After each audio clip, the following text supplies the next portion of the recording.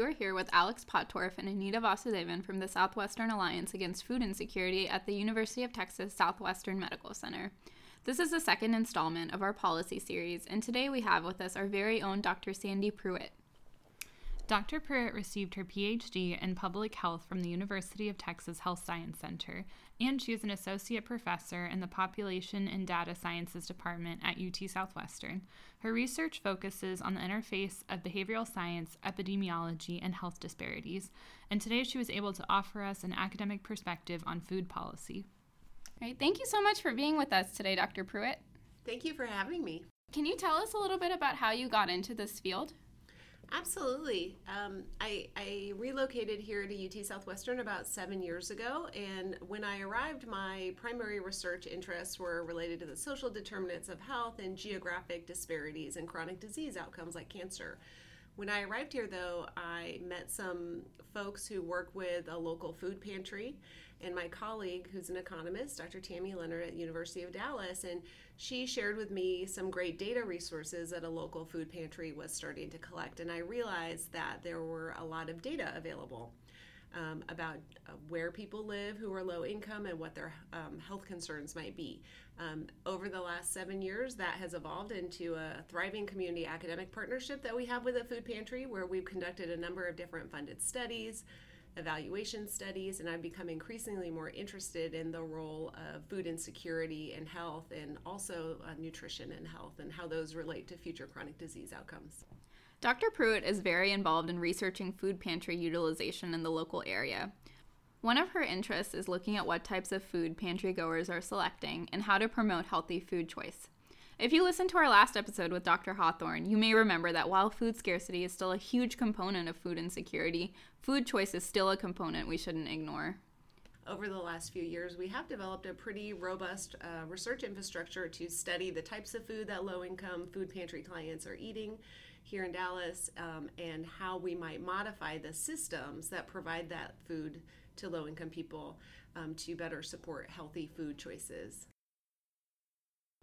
You may not think of food pantries as a place for innovation, but the North Texas Food Bank is doing just that. Dr. Pruitt spends much of her time as a researcher partnering with this organization to improve food delivery.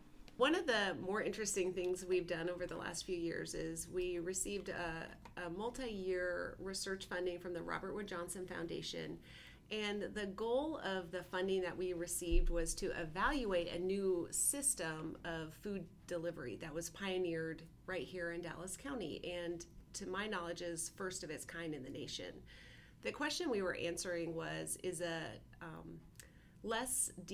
decentralized model of food distribution more efficient for clients than a centralized model? Basically, food pantries in general receive their food from regional food banks like the North Texas Food Bank and distribute that food directly to clients. However, in a place like Dallas County, which is 880 square miles and is huge and filled with lots of people, access to those food pantries is challenging. So in response to that, Crossroads Community Services, which is the largest food distributor of foods from the North Texas Food Bank in the county, has developed a new model called the Community Distribution Partner Model, in which they partner with small community organizations to distribute the food. So they serve almost like a mini food pantry, giving the food out to these other organizations that can better meet the needs of the client. So why is this important? Well, our evaluation has determined that by partnering with smaller organizations and distributing food to them, Crossroads has dramatically reduced the travel time that it takes for an individual to get food. As a result, the clients who receive food from these community distribution partners only travel about 5 minutes round trip by car, whereas before they pioneered this model, clients were traveling upwards of 15 minutes round trip in average to get food. This is really important because many people who are food insecure don't have cars, and have trouble accessing food.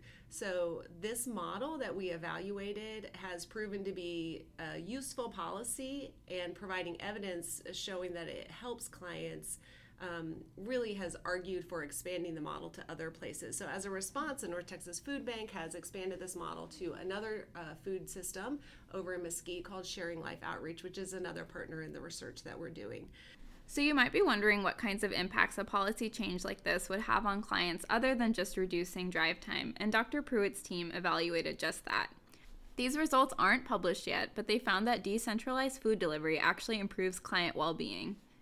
So what we found is that by offering food through a decentralized system, clients are more likely to come get their food more often. This is really, really important because we've shown that the more frequently clients come to pick up food, the better food security they have. Mm-hmm. So by attending more, they have more food security. And what's really interesting is we've also shown that people who come more often to these pantries also have better social support. So they're more likely to report that people care about them and that people are there to help them through tough times and to listen to their concerns. This is really important because particularly for older people and particularly for people who are food insecure, there's a lot of social isolation, there's a lot of shame, and this is not healthy for people, obviously. So that's just an example of one of the projects that we've done where we've tried to generate robust scientific evidence to demonstrate how changes in institutional policies can really support the health and well-being of low-income food insecure populations. These policies at local and institutional level are really important to consider. Now, Dr. Hawthorne talked a lot about federal policies and state and local municipal policies, which are hugely important in combating food insecurity. But policies at institutional levels are also really important. And finding new and more efficient ways to get more types of healthy, nutritious foods to more people is going to save a lot of lives in the long term. Dr. Pruitt and her team have made a lot of progress with innovation in the food insecurity realm by teaming with community partners who are already doing great work for their clients. From our volunteer efforts and research into the topic of food insecurity, we found that there are so many organizations that exist even in just the city of Dallas. With so many potential community partners to choose from, we were curious about how her team makes these connections for meaningful change. That's a great question. I agree there's a ton of organizations that are working together to tackle food insecurity. Unfortunately, a lot of the lessons learned about new and efficient ideas and ways to improve those services aren't always shared. And I really think that's in part because there's not a lot of data or evidence to quantify how much better policy A is versus policy B. That's where we come in. So, in our own community academic partnership, we've partnered with organizations that have the capacity to collect data, who have interest in using data to inform what they do, and most importantly, demonstrate positive attitudes towards innovation. In other words, organizations that are willing to change what they're doing if our data can demonstrate that it's better for their clients' health. As medical students, we know that practicing good medicine means practicing evidence-based medicine. As the definition of medicine and health expands to include the social determinants of health, it's really amazing to see that there are people like Dr. Pruitt and organizations who are doing such cutting-edge research in this field. Already we're generating some evidence that's being looked at by other organizations in other parts of the state and across the country to try to improve how food banks work. So we've talked quite a bit about how Dr. Pruitt and her team have partnered with the North Texas Food Bank, but we had a question. Why do we even need food banks? With programs like SNAP, formerly known as food stamps, aren't most people able to get the food that they need to feed their families? Well, to our surprise, according to Feeding America, 1 in 7 U.S. adults have visited a food bank. That's a lot of people. So our closest partner that we do our research projects with is Crossroads. They have served approximately 13,000 individuals every single year, giving out, I think, about 2 million pounds. In the coming year, they plan to increase that number a lot, given their recent expansion as part of taking over the southern sector of Dallas County and parts of other surrounding counties. I believe in the next year they planned to serve 30,000 individuals, providing about 6 million pounds of food. And that's just one of the member pantries of the North Texas Food Bank here in Dallas. Historically, the research about food insecurity, food assistance, and health has largely focused on the role of SNAP. which is one of the nation's most important anti-poverty policies and is a health promoting program. However, there's a lot of folks who either don't qualify for SNAP or don't sign up for SNAP. Those individuals' food needs are being met by food banks and food pantries that are part of the national network. So one of our goals is to generate the policies, generate the evidence that supports health promoting policies in the food banking system to ensure that it improves the health of everybody. Well, it's pretty clear that food banks are important. Since so many Americans do rely on food banks to feed themselves and their families, we asked Dr. Pruitt if clients actually do receive healthy, balanced foods. Things have changed over the last decade in this space dramatically. I believe that in general, food banks and food pantries are becoming more focused on health and working harder to promote healthier food choices. One thing we have done locally is to improve what Crossroads Community Services has already done. Crossroads, I believe, is the first pantry in the nation that implemented a evidence-based tool to make sure families got the right amount of healthy, nutritious foods for them based on an algorithm related to how many people are in the household, the age and the sex of those people, and also whether anyone in the household is working a labor-intensive job and might need more calories, right? So they worked with a registered dietitian to use that information to make sure people get the right amounts of food. In contrast, there are a lot of pantries who don't have that kind of capacity to do something so complex and give the same size of a box of food to people who are a household of 1 or a household of 12, right? So in addition to starting from this place where Crossroads is already health promoting, we've done some great work to help improve the health, hopefully to improve the nutritional quality of the food that clients choose. So right now there's a very large push in food banking to support client choice pantries. These are pantries where clients get to choose the types of foods they want, as opposed to just saying, here's your box of food.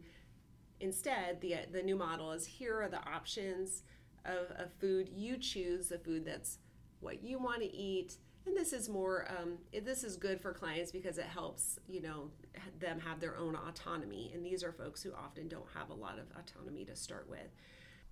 So in addition to more client choice, Dr. Pruitt and some of her colleagues have actually used basically marketing tools to encourage healthy food choices among pantry clients.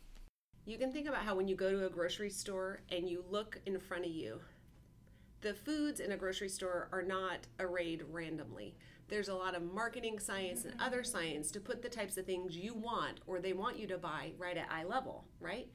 We think we can use similar types of tools and strategies in the food pantry system. So what we've done is use the quantification scores of how healthy various foods are in the inventory and sorted the types of food in order of healthiness when clients are choosing. At Crossroads, they choose on a computer and then they shop through the pantry later, picking out the things they've already selected on the computer that gets printed out. What we've done is we've ordered the types of food, so when clients go to choose meats, for example, or go to choose proteins or go to choose fruits and whatever, when they look to make their choices, the healthier foods are listed first. We don't yet know if this is improving their choices, but because we haven't evaluated it, we just implemented it a few months ago. And I think it might help, even in the context of a food pantry where most of the options are really healthy, to sort of trigger people to make the right choices based on what they see first. So we didn't mention this earlier, but when we showed up for our meeting with Dr. Pruitt, she was surrounded by research articles. As a researcher, she wanted to make sure that she was giving us the objective facts about food insecurity. And as an advocate, she wanted to tell us how we can all stay informed about this issue. It's just been very encouraging to me to see that the healthcare system is starting to pay attention to how they can actually save money if they help screen and connect their patients to programs that provide food assistance.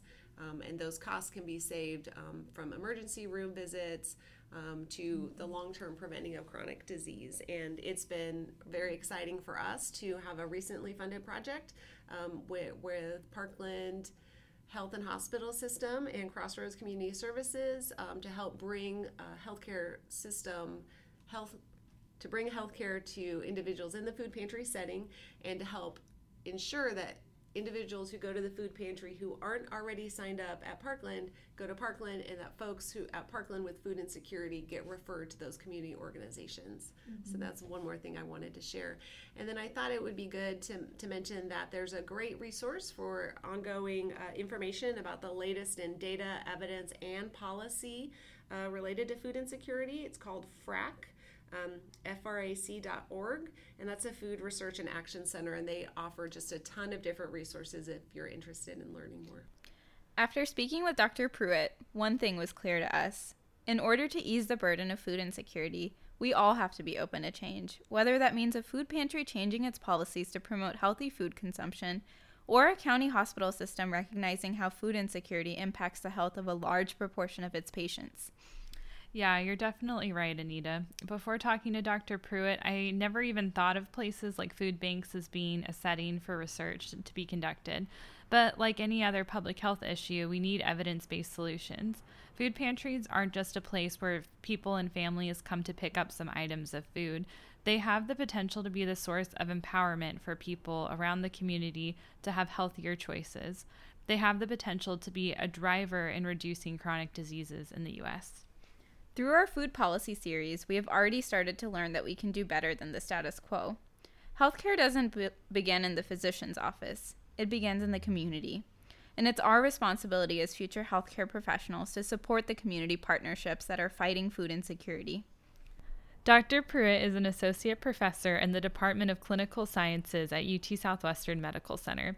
Much of her research focuses on food insecurity in partnership with the North Texas Food Bank. She is also one of the wonderful faculty advisors for a student organization at the Southwestern Alliance Against Food Insecurity. We've been your hosts, Anita and Alex. We hope we've offered some food for thought. Join us next time.